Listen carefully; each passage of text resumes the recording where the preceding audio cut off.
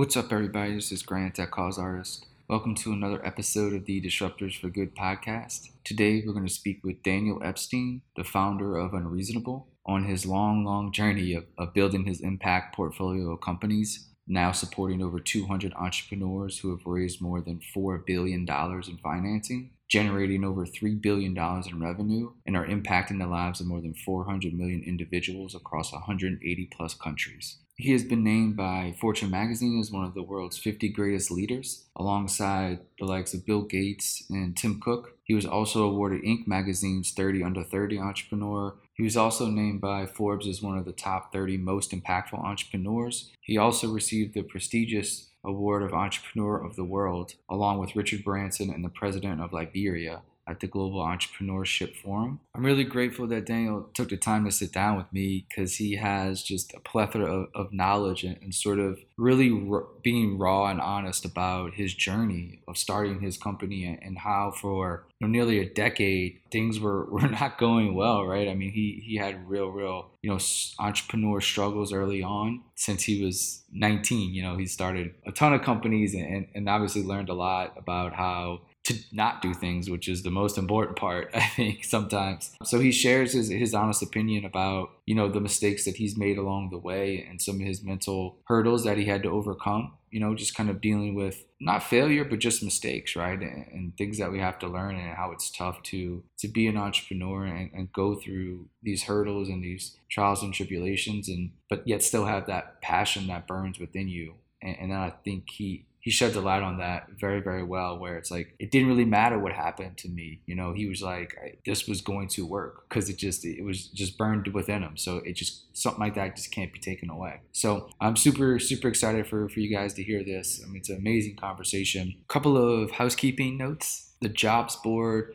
is back up. So just jobs.causeartist.com or just go to causeartist.com and click on job board. I had some issues with it a few months ago and sort of figured out the kinks and everything. So that's back up and live where you can post jobs for free, social impact jobs. Obviously search for impact jobs as well. So if you have any questions about that, just let me know. The big thing coming up down the pipeline is Social Impact Wired, and that is super, super close to finally being done. And essentially what that is going to be is a wire service for social impact news. And it'll be the exclusive route that Cause Artists will go to get a lot of his content that comes out. So I'll start to talk more about that when it's live, but it's essentially a way for me to spotlight all the news that gets emailed to me. I just can't get to all of it. But this is a way where this wire service will allow everybody to submit their stuff and get featured on Cause Artist in one way or another based on the package that you choose. But if you have any questions about that, just reach out to me, Grant at causeartist.com. Yeah, I hope everybody's having a great day and a great week, and hope everybody's staying healthy and stay safe. And we'll talk soon. Thanks. Bye. Thought that it was interesting that you studied philosophy, and and I think that might be a good starting point because it was sort of early on in your, let's say, career. And let's kind of start there and take us into how you went from that point to starting, the Unreasonable Group, Unreasonable Capital, Unreasonable, all this, the Reasonable portfolio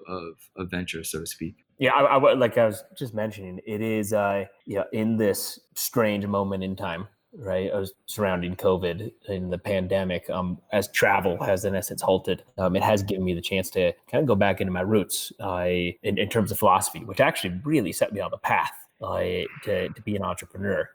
So we'll get there eventually, but let's go back in time to your question and keep me on track because talking about philosophy gets me amped. I started university. Like everybody who ends up going to school, I was probably a little bit overly ambitious. I started out studying math, finance, and econ. I kind of knew that I was either going to be a math professor, I was going to be a form of a pirate, which I'll get into in a second, or I was going to kind of go into business and harness that. And I had previous to this, interned at the Chicago Board of Trade, and under the former chairman, I learned a lot about finance. And so there was interest there. But I had to take a Humanities 101 course just as a freshman. And I took Philosophy 101. And I kid you not, Grant, it was like it was hedonistic mind candy. I had never explored philosophy before, and immediately fell passionately in love with it, and that was opposed to what I was learning, business and finance,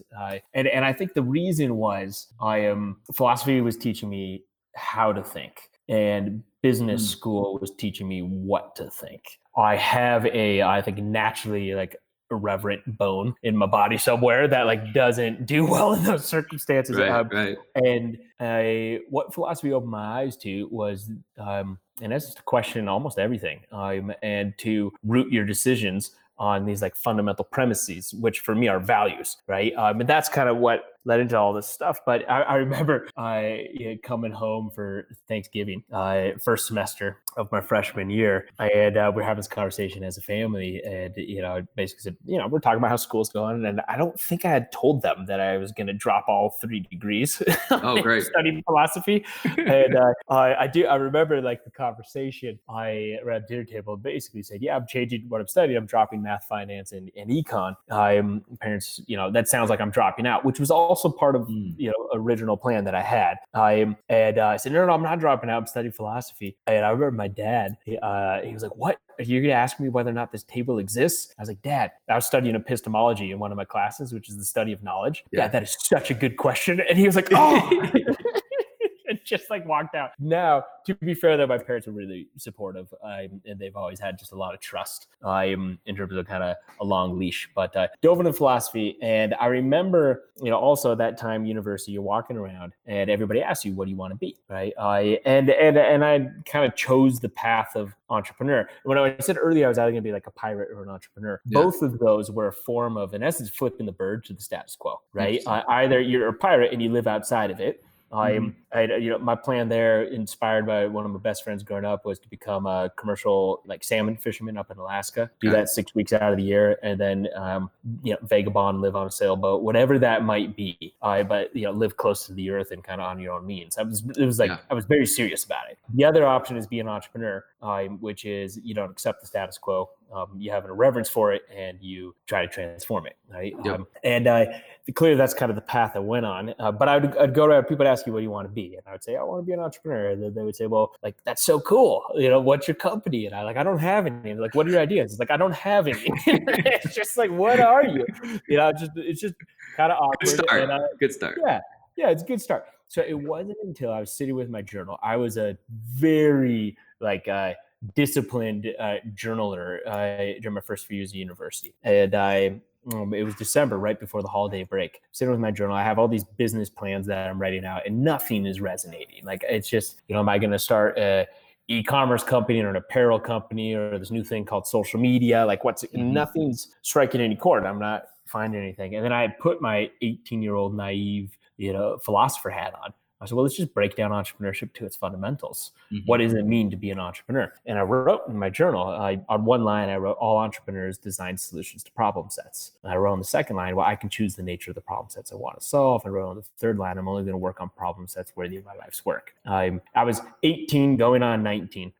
The only thing I knew about entrepreneurship is that it's really hard. It's like literally like the only thing. All I know are the stats, right? 9 out of 10 companies 5 years after formation of the U.S. don't exist. And so I figured, and I didn't use these words, but I figured, in essence, if I'm going to leverage my reputation, my sleep, my equity, my relationships into starting something, why not start a company that if we succeed, we bend history in the right direction, because of the nature of the problem that we set out to solve. That to me was just so much more exciting. And if it's going to be hard anyways, why not go after solving a problem that matters? Like that was, and once I kind of realized it's a simple thought process, but once I realized that that's possible, there's just literally no going back. Like everything else seems meaningless. I have no interest in any of these other types of companies, right? Let's just solve these challenges. And so that threw me down just a wild ride. It got me addicted to entrepreneurship in the same way that I fell in love with philosophy. But what's been interesting is I've been riffing with one of my friends and teammates. His name's Will Butler, runs our alumni, and we were on a mountain bike ride the other day. We were talking about Adam Smith. who foundational kind of philosopher of capitalism in a lot of ways. And I think we've forgotten is, The Wealth of Nations, right? Talks about the invisible hand of capitalism and distribution and specialization of work and all this stuff. But the reason he wrote The Wealth of Nations, it was out of morality. Like what was it called? The book that he wrote before, it was like the theory, I think it's the Theory on Moral Sentiment, was his main authored piece before he wrote Wealth of Nations. And it was morality that drove him to the model of capitalism. He thought that would lead to the most just, egalitarian, and fair society. And I think that's what gets me so excited about what we're trying to do, which is the Theory of Moral Sentiments. Is that it? Yeah, that's it. Yeah. Theory of Moral Sentiments. Yeah. Yep. Yeah. I like the foundational kind of philosophical underpinnings of capitalism were rooted in morality. And we've gone so far from that, right? Like so far from that. And I think the goal we have at Unreasonable now is it's deeply philosophical. It's going back to that original intention, which is let's evolve capitalism to be a creative rather than destructive force, because it's just a tool, right? And the analogy that I love is that a hammer can be used to build a house or tear a house down, right? So how do we go back to like those philosophical roots and ensure that we're building a house that's inclusive, that's just, that's fair, that's regenerative, and I think that's the opportunity. But yeah, it all starts in philosophy. It all stopped ripping. So well, let's still go back to the past, because it's how do you what are the first steps of starting Unreasonable, right? What were the first? Obviously, it wasn't what it is now, as it's sort of multiple things, right? It's probably started as one thing, right? And with just you, right? Was there a phone call or like somebody that inspired you to start this, or did you just start it? And was it just like it was messy? Was it just like a blog? Was it just like what was it like week 1, month 1, year 1? What was it? And then we'll talk about what it is now. You want the real story? Yes. You want the full story? It's messy. So first, a dear friend, one of our mentors, his name's Tom Chi, and he was kind of founding designer at Google X and Google Glass and the self-driving car, all stuff. He's just brilliant. And he framed this really well for me, and I think this is very true. I didn't have any education or really any guidance, as a startup entrepreneur. And the analogy that he uses that I'll play with is riding a bike, which is like, so how do you start? You don't read about how to ride a bike, right? You don't talk to others and then learn how to ride a bike. You get on the damn thing and you pedal, and you fall over and you scratch your knee or you break your wrist, and you get back up and you go again, and you get back up and you go again. And I think entrepreneurship is the exact same thing. It's like you learn by doing, like through and through. And so I learned by doing, and that means it's messy. Trying to get to your point. Painful, messy and painful. Messy, painful. Someone asked me, do you have any regrets? It's like, fuck yeah. Many. Of regrets. I can tell you the stories on all of them. But part of it was, so how did we start Unreasonable? Anybody you can convince through like wild visions, and some charisma to kind of join you up on these journeys. But we, myself and a few friends, started a company. We're trying to make higher education more affordable. I started a company, eventually became a business called Unreasonable Adventures, but looking at the ecotourism landscape globally.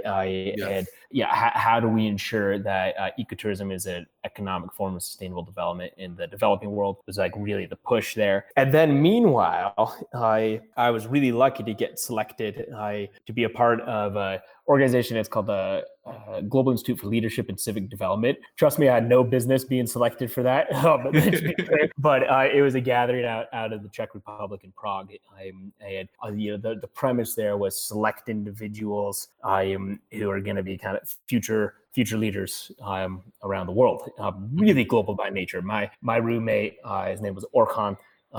He's from Baku, Azerbaijan. And when I first met him, I said, "Hey, I'm Daniel. I'm coming from Colorado." And he was like, "I am Orkhan from Azerbaijan." And kind of how he said it, I actually thought he sneezed, because I'd never heard of it. This is how clueless I was. I'd never heard of Azerbaijan as a place. And he spoke multiple languages. He was brilliant, truly brilliant. So that group was this amazing group of probably like 40 of us from maybe 30 countries. Man, that's awesome. all these misfits who were really forging community, and gaining empathy for what the world really looks like through all these different perspectives and all these different eyes. And that experience led me to realize like the power of bringing together a community of misfits who wanted to do good in the world.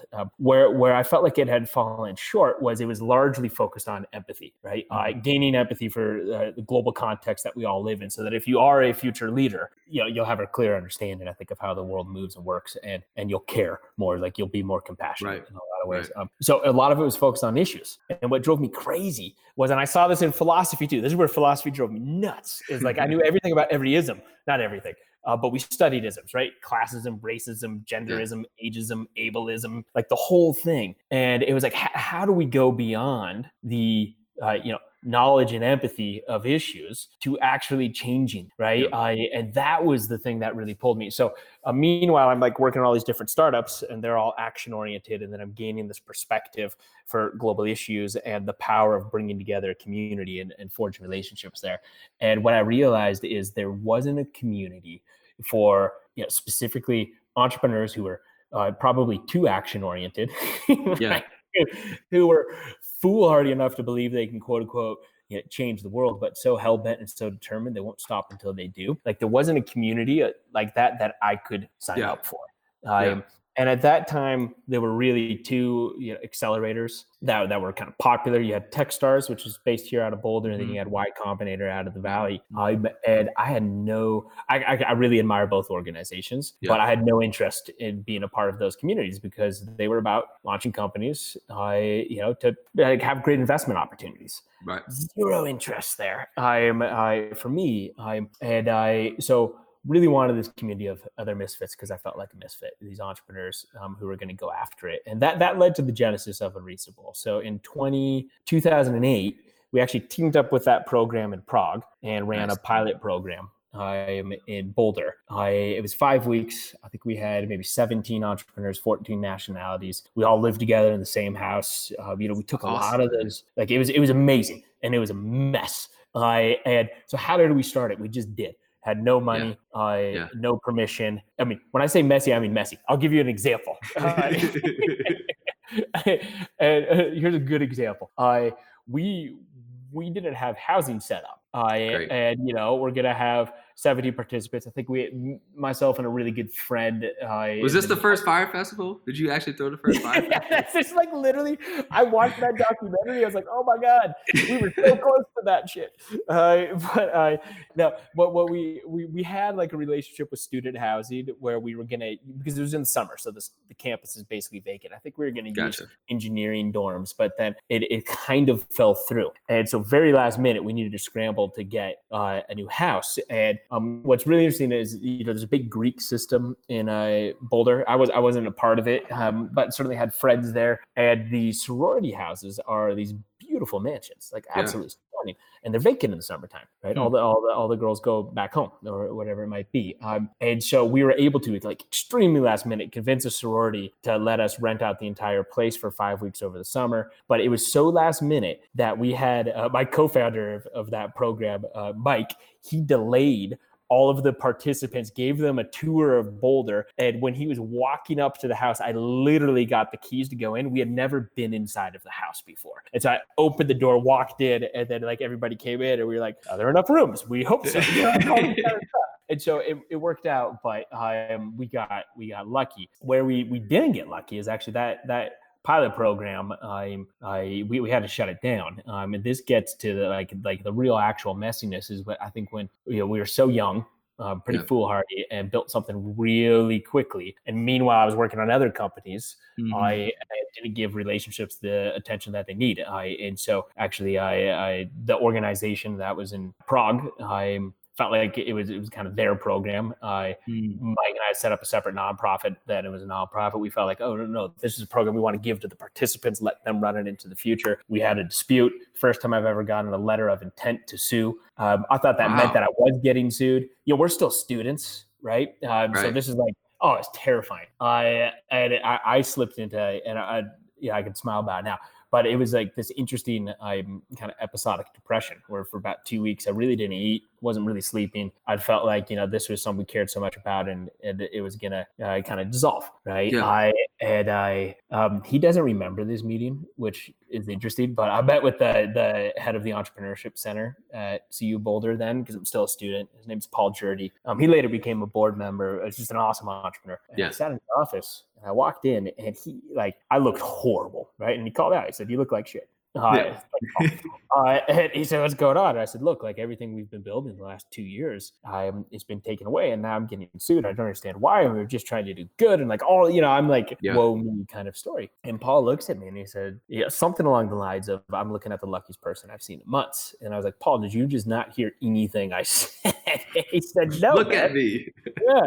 And he defined failure in a really powerful way. He said, "Look," he's like, "you didn't fail." He says, "Failure is only failure if you don't start or you stop, because you just learned a valuable lesson, which is you need to have contracts, even with people you love and trust. If you don't put it on paper, you're likely misaligned." He says, "So get out of my office, do it again, do it better, and it creates some contracts, because we had no paperwork on anything, And that was this complete shift in my mind, invaluable lesson. I would add a third to that. I think failure is only failure if you don't start, if you stop, or if you do something against your ethical or moral fiber.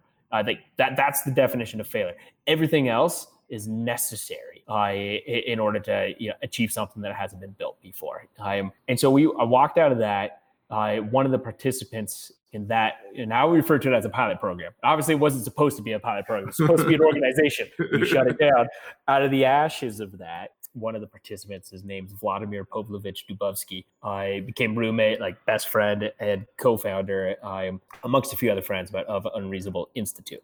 So he had participated in that initial program, so he knew everything that could be better from an entrepreneur's perspective. I was acutely aware of everything we could do better from a executive or admin perspective. Sure. And so it was it was an awesome partnership. I moved in together and got going on Unreasonable Institute. And so that pilot program was in 2008. Well, I was still a student, summer 2008. And then we launched the first Unreasonable Institute program in 2010. So it took us about a year to get that off the ground. But across for that pilot program, we never raised any capital. We never paid ourselves. We also, this is too, it's really important, I think, to acknowledge privilege. Especially with founding stories, right? I was gonna at one point that I'll stop talking. Great, I'm sorry, man. Do it, bro. I love it, man. I love it. So there was a stage with I was walking with my now girlfriend, Chicia. This was a couple years ago. But I was maxed out on, and I'm not exaggerating, I think 5 credit cards. So it was about $88,000. I maxed out there. I had $1 million in outstanding personal loans. Because we never raised equity into the company. I kind of took on that debt personally. I had no way to make payroll in 2 weeks' time.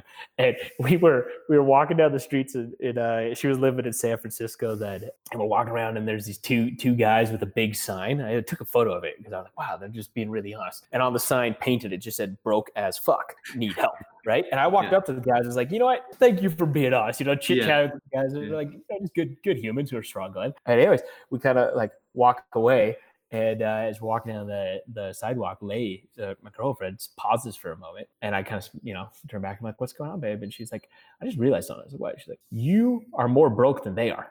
Oh, yeah. I was like, "Am I way more broke? I have $1 million in outstanding debt." Right. And at the same time, on these credit cards, I am paying higher interest rates, than you would get for microloans as a, Bangladeshi woman living on less than $2 a day. Yep. And so that anyways, I was gonna write, and then at the same time as that, I'm getting all these awards like Entrepreneur of the World and Fortune Under 30 and all this kind of stuff. And I remember thinking the headlines don't match up with reality. This is kind of bullshit, right? Yeah. And I was I was talking to a friend in Boulder, Andrew Hyde. I said, I'm thinking about writing a piece about what's it really like. What's it really like behind the headlines? I'm 5 years into this journey and I am beyond broke. Right. Yeah.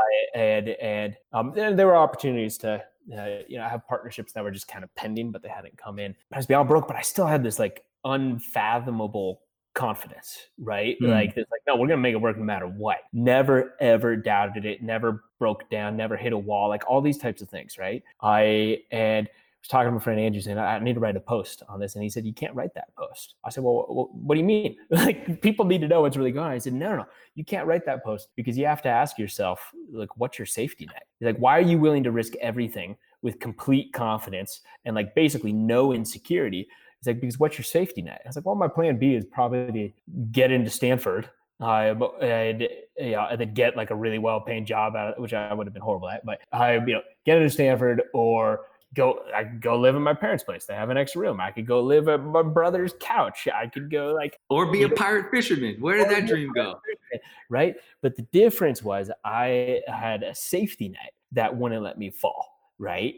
In essence, so I just think, as I tell the stories of like redlining it, right, of going like $1 million in debt personally, of not paying myself for half a decade, all those things, I can do that because I come from a place of privilege.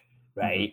I am, because I had a safety net to support me. So I think it's just always important to mention that. But man, we started, from scratch with an idea and a sparkle in our eyes, and ended up, almost getting sued and all these types of things, but it never deterred. It certainly never deterred me. And in fact, it did for that moment until Paul said, like, failure's only failure. Yeah, if you don't start it, you stop. So man, I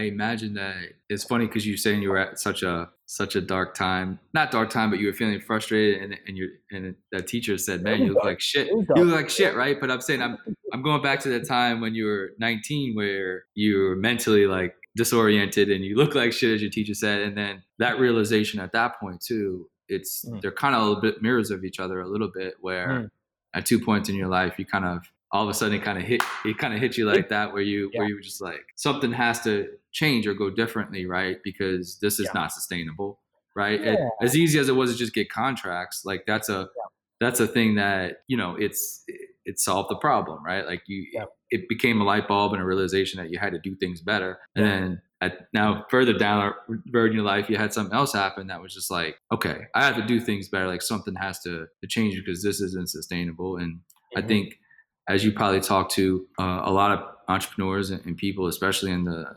sustainability space or social impact space, the idea that look, in order to do what you're passionate about and make impact on the world, you have to be profitable in some form or fashion, right? Like that's sort of that's a business thing that will never change, right? Like that's something that doesn't need to be innovated, right? I think that is. We know that needs to happen. So I guess let's go from there. And that realization came. You wanted to write that post. Did you write that post first of all? And I didn't. I got turned out, but now I'm like, I should write it, and just put that massive caveat in there as well. I didn't write that post. Well, after that, then did anything change? I mean, obviously you had some sort of mental shift a little bit. If you're going to write that and sort of you're at this honest place. But after that, like, what were the next, 3 years like after that sort of realization that stuff had to change? Things clicked into place. So we had been, working for a while, like years, on securing, some meaningful partnerships, and was incredibly grateful that at that point in time, the Nike Foundation, Pearson, and Barclays, in essence, they all had the creative courage to dive in with us. And once we secured those partnerships, then we had the financial runway to actually grow the team and to take everything to the next level. To go from, like, there's all these stages of companies, right? Like, if you think of a life cycle of a business, 0 to 10. 0 is the idea. Maybe 1's the prototype. 2, it's like in market, but not profitable. Maybe 3 is profitable. Like, it took us 5 years to go from 2 to 3. Like, is the honest truth, right? It's like, I was on a panel with the founder of Pinterest. It was a couple of years ago when Pinterest just like blown up into like the public awareness. Maybe it was like 5 years ago or something. I remember we're chatting up there, and then it's Q&A, and somebody asked in the audience, they asked the founder of Pinterest, they said, like, you guys are just an overnight wonder. I mean, how does it feel to grow that quickly? And he grabs the mic out of my hand. He goes, we're a 10-year overnight wonder. I want to be clear about that. We've been doing this for 10 years. You've only just now heard about us. And I think that is also super underestimated by myself. I think it's underestimated by most entrepreneurs. Like, the slog is real.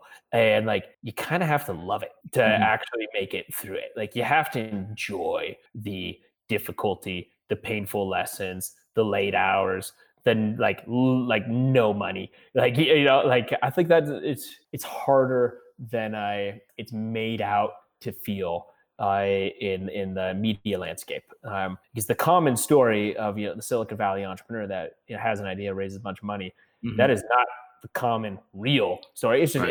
it's a great story to tell, and it does Yeah. happen. But that's probably one out of 100. And so anyways, but the interesting is, like, I'm wired in a funny way. I love the sport, man. I loved it. It didn't matter how hard it was. And like, I remember a lot of people really like, and I'm not bragging at all because I think this is Sure. foolish, but I was polyphasic sleeping. So I was training my body to sleep 2 hours a day, sleep 30 minutes every 6 hours. I gave up relationships. I gave up skiing, which is crazy. Like the only thing I did was run because I could run out my front door, Yeah. like, kind of thing. Yeah, I mean, it was nuts. And this is for years, like nearly a decade. I was Wow. kind of that level of like it wasn't passion, it was obsession. And I remember the people always like being concerned about me, be like, "Are you okay? Like, how's your Yeah. health? You're Yeah. gonna hit a wall, man. You're gonna break down." And I never did.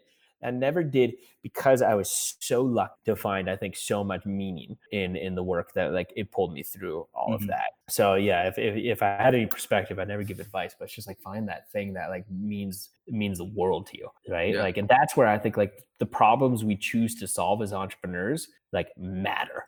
And I think you have a much higher likelihood of success by choosing problems that really mean a lot to you and society and the planet, because that level of meaning will help pull you through, the 5 to 10 year slog, like, to Hmm. get it moving. Well, we talked about the messy stuff, right? And sort of the hurdles, right? Let's talk about sort of now, right? And sort of the successes, so to speak, right? And sort of the good stuff that Mm. keeps you motivated and keeps you getting up. Yeah. So I mean, there's a lot of, I think, numbers we can throw out, but I mean, billions have been raised for, social impact entrepreneurs, or just for the sector in general, right? I Yeah. think moving entrepreneurship to a different level, Yeah. to a different, thinking of a different ecosystem and a mindset on how to build companies and what problems to solve, I think is, Mhm. is also an interesting thing that's sort of new, is trying to Yeah. is figuring out new things to solve rather than just kind of resolving the same problem. Mm. like, Totally. uh, but so yeah, so let's talk about, I think, the successes. And I mean, we could start with unreasonable capital if you want. If you want to start with sort Yeah. of a lot of things coming out, or if you want to just talk about where you're passionate about right now, within the entire company. Next time we hang out, you gotta do the blabbering. Great. Yeah, for But sure. I'm happy to. Hey, I love the podcast. don't let me go, because I'll go for too long, man. I go for too long. Yeah, yeah, no, happy to. I mean, like, so where we are at today, which will tie into, I think, Yeah. the fund as well. We support through what we refer to as the Unreasonable Fellowship, just over 200 CEOs. These are growth stage companies, CEOs who run growth stage companies that are profitably solving what we refer to as BFPs, stands for big fucking problems. You Hmm. can think of it as global issues, seemingly intractable societal environmental challenges. Right. And in essence, the more money they make, the more measurable impact that they have. It's baked into the DNA of their profit model, and that's something that we select for. So those companies, in just the past couple of years, they've raised over over $4 billion in equity. They've generated just about that in revenues. Yeah, much more important to us, they're impacting the lives of over 400 million people in a measurable way. And this is everything from future of agriculture. So Hmm. companies like Arrow Farms, based out of New Haven in New Jersey. It's the largest vertical hydroponic farm in the world. It's 390 times more efficient than traditional ag. So that means what would take 390 acres, they do in 1 acre.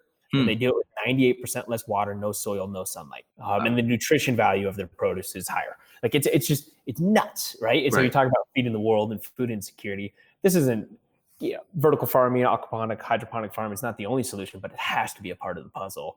We work with a company out of India called 1MG. It's the largest mobile healthcare application or platform in Hmm. all of India. They have over 30 million active users, looking at distributed affordable healthcare systems across the subcontinent of India. Work with hydrogen cell powered vehicles out of Wales. it's 300 miles to a liter of hydrogen. The only thing that comes out of the exhaust pipe is purified hot water. You can literally make tea out of it. Like it's kind of gross, Wow. but you can. Sure. You know, like whatever it might be. So there's over 200 companies like that, right? Gotcha. Yeah. And Amazing. anyways, so the fellowship, we have a lot of values. We only have one rule written in stone, even though it's not actually written in stone, but we should write it in stone, which is entrepreneur centricity. That we exist to scale up the most effective solutions in the world. That's the primary goal. But what's happened is through the fellowship, we realized that by accident, we've built one of the best deal flow engines in the world. 100%. Well, it's not the intention. This was Right. not a investor first mindset. This was entrepreneurship is hard. It's that much harder when you're running a mobile financing platform out of Nigeria, and you want to transform the lives of 100 million people. Like it's the audacity that these unreasonable fellows have is pretty. I mean, it's unmatched. And so that's a hard journey to be on. So we started with let's just support them in any way that we can, and let's just find the most effective solutions. And then realized, okay, well, there's a lot of elements of support, but about half the asks that our fellows come to us with is financing. At the same time, these are remarkably investable companies. They sit at the nexus of profit and impact. But it's my personal belief that they outperform the market. Yeah. And we've seen that in a lot of cases. And so with this deal flow engine, there's also a hunger of investors all around the world. And as to say, hey, we care about where we're allocating our capital. And that echoes, and we want to grow our investment base, but we also want to do it in the right way. And so there's a lot of hunger for these types of opportunities. So we raised an investment fund a couple of years ago. It was a Reasonable Capital Fund 1. That was really focused on early stage companies in the developing world, profitably solving issues related to poverty. It's kind of the thesis. That fund's going really well. My partner, Ashok Reddy, on that is he's brilliant. And we've had a lot of fun supporting these companies around the world in emerging markets. What we now, because the organization has transitioned to much later stage businesses, right, to try and scale what's already working. We're gearing up to raise a new global fund. But it was the fund came second. I think that's a really important thing. Right. This was all about community and just supporting any way that we can. And then we've realized that by accident, this has become one of the best deal flow engines out there. And so, and then on top of that, we have a media component. Believe that these stories are largely untold. That the world, I agree. Right? Like, you're probably pretty spoiled with exposure to these types of innovations, right? But most of the world doesn't know it's possible.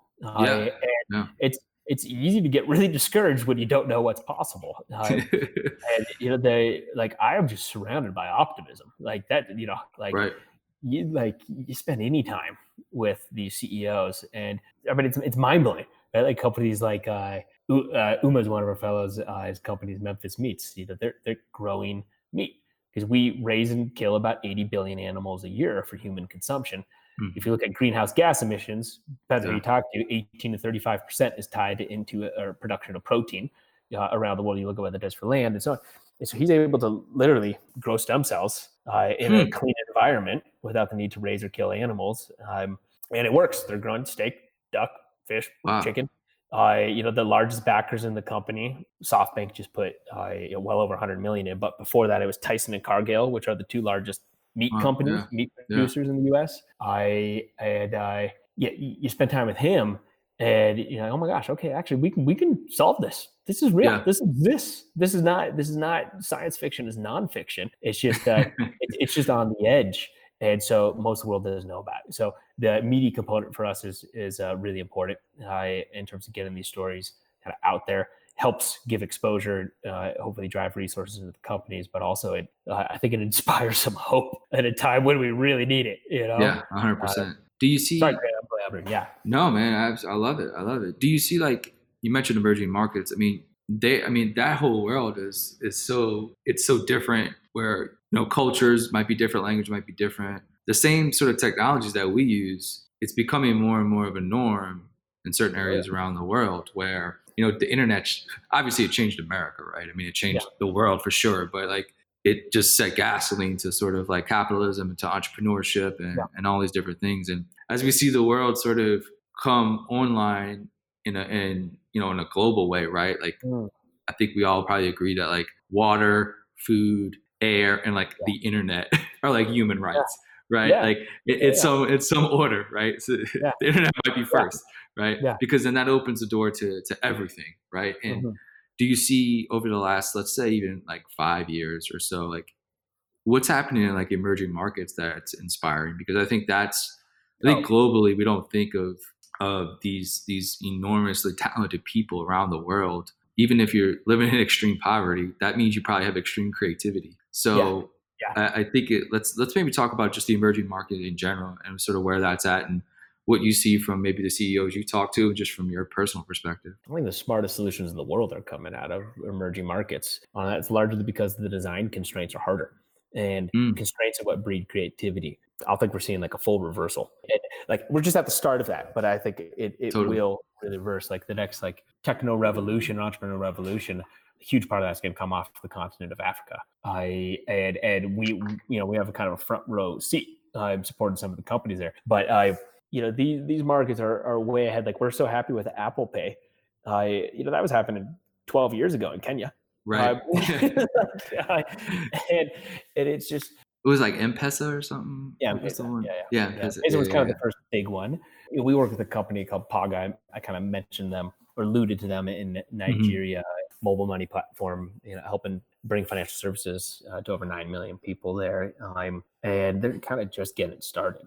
But I think that the age of like innovation coming out of like a very concentrated area, Silicon Valley, or even the US more broadly, I think that age is past us, and it's going to take a little while for like global consciousness to catch up to it. But when we start to source innovative solutions, we look globally, right? We say, okay, we want to like look at future of food, or we want to look at closed loop manufacturing, zero waste supply chains, or we want to look at Yep. healthcare, or whatever it might be. We're typically looking globally. And I'd say the most disruptive breakthrough solutions are coming out of the developing world, and they're just not. They're not. Those stories aren't told as much, and they're not raising as much capital Yeah. because it's harder for them to raise capital. But Yeah. I could give you endless examples. I know we don't have a ton of time, but Yeah. I mean, like literally, Maybe we'll do a part two. Maybe we'll do a yeah, part two. we should, because it's just like it's hard to believe like the level of like alchemy. We work with companies that are taking methane and turning it into food. Hmm. Like it's hard to imagine. Yeah, I think that the next revolution in entrepreneurship is coming out of the developing world and emerging markets, and the reason it hasn't happened yet is they're starved for capital. Yeah. Like the investor mindset hasn't transitioned there yet, and I think that'll take a little bit of time. But hopefully we can play a role in that. The last question will be: is the new fund going to concentrate more on maybe emerging markets? Is that why maybe the new fund exists to go after sort of Yeah. key sort of companies in sort of global areas, global cities around the world that you see tons of things Yeah. happening? So the fund will be globally oriented, just like the fellowship. And in fact, it will sit on top of the fellowship. So you could Okay. almost think of it like a private index fund Mm, versus a public one. The index yeah. are all the fellows. So it'll be rules driven. We'll commit 20% capital to any round of financing that an entrepreneur is raising. That's in equity and at least $5 million. That's led by a qualified or sophisticated investor.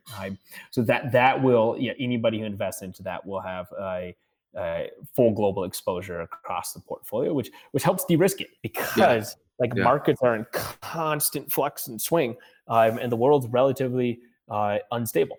Hmm. So I think to have a geographically and like industry like diversified financing approach, I think will produce much stronger results. But it's a little less risky. So it will be as global as our fellowship, which is very global. But it will also invest in companies, in Missouri or in Colorado or wherever it might be. Nice, nice. Well, I appreciate you so much for taking the time, man. I wish we had 3 hours.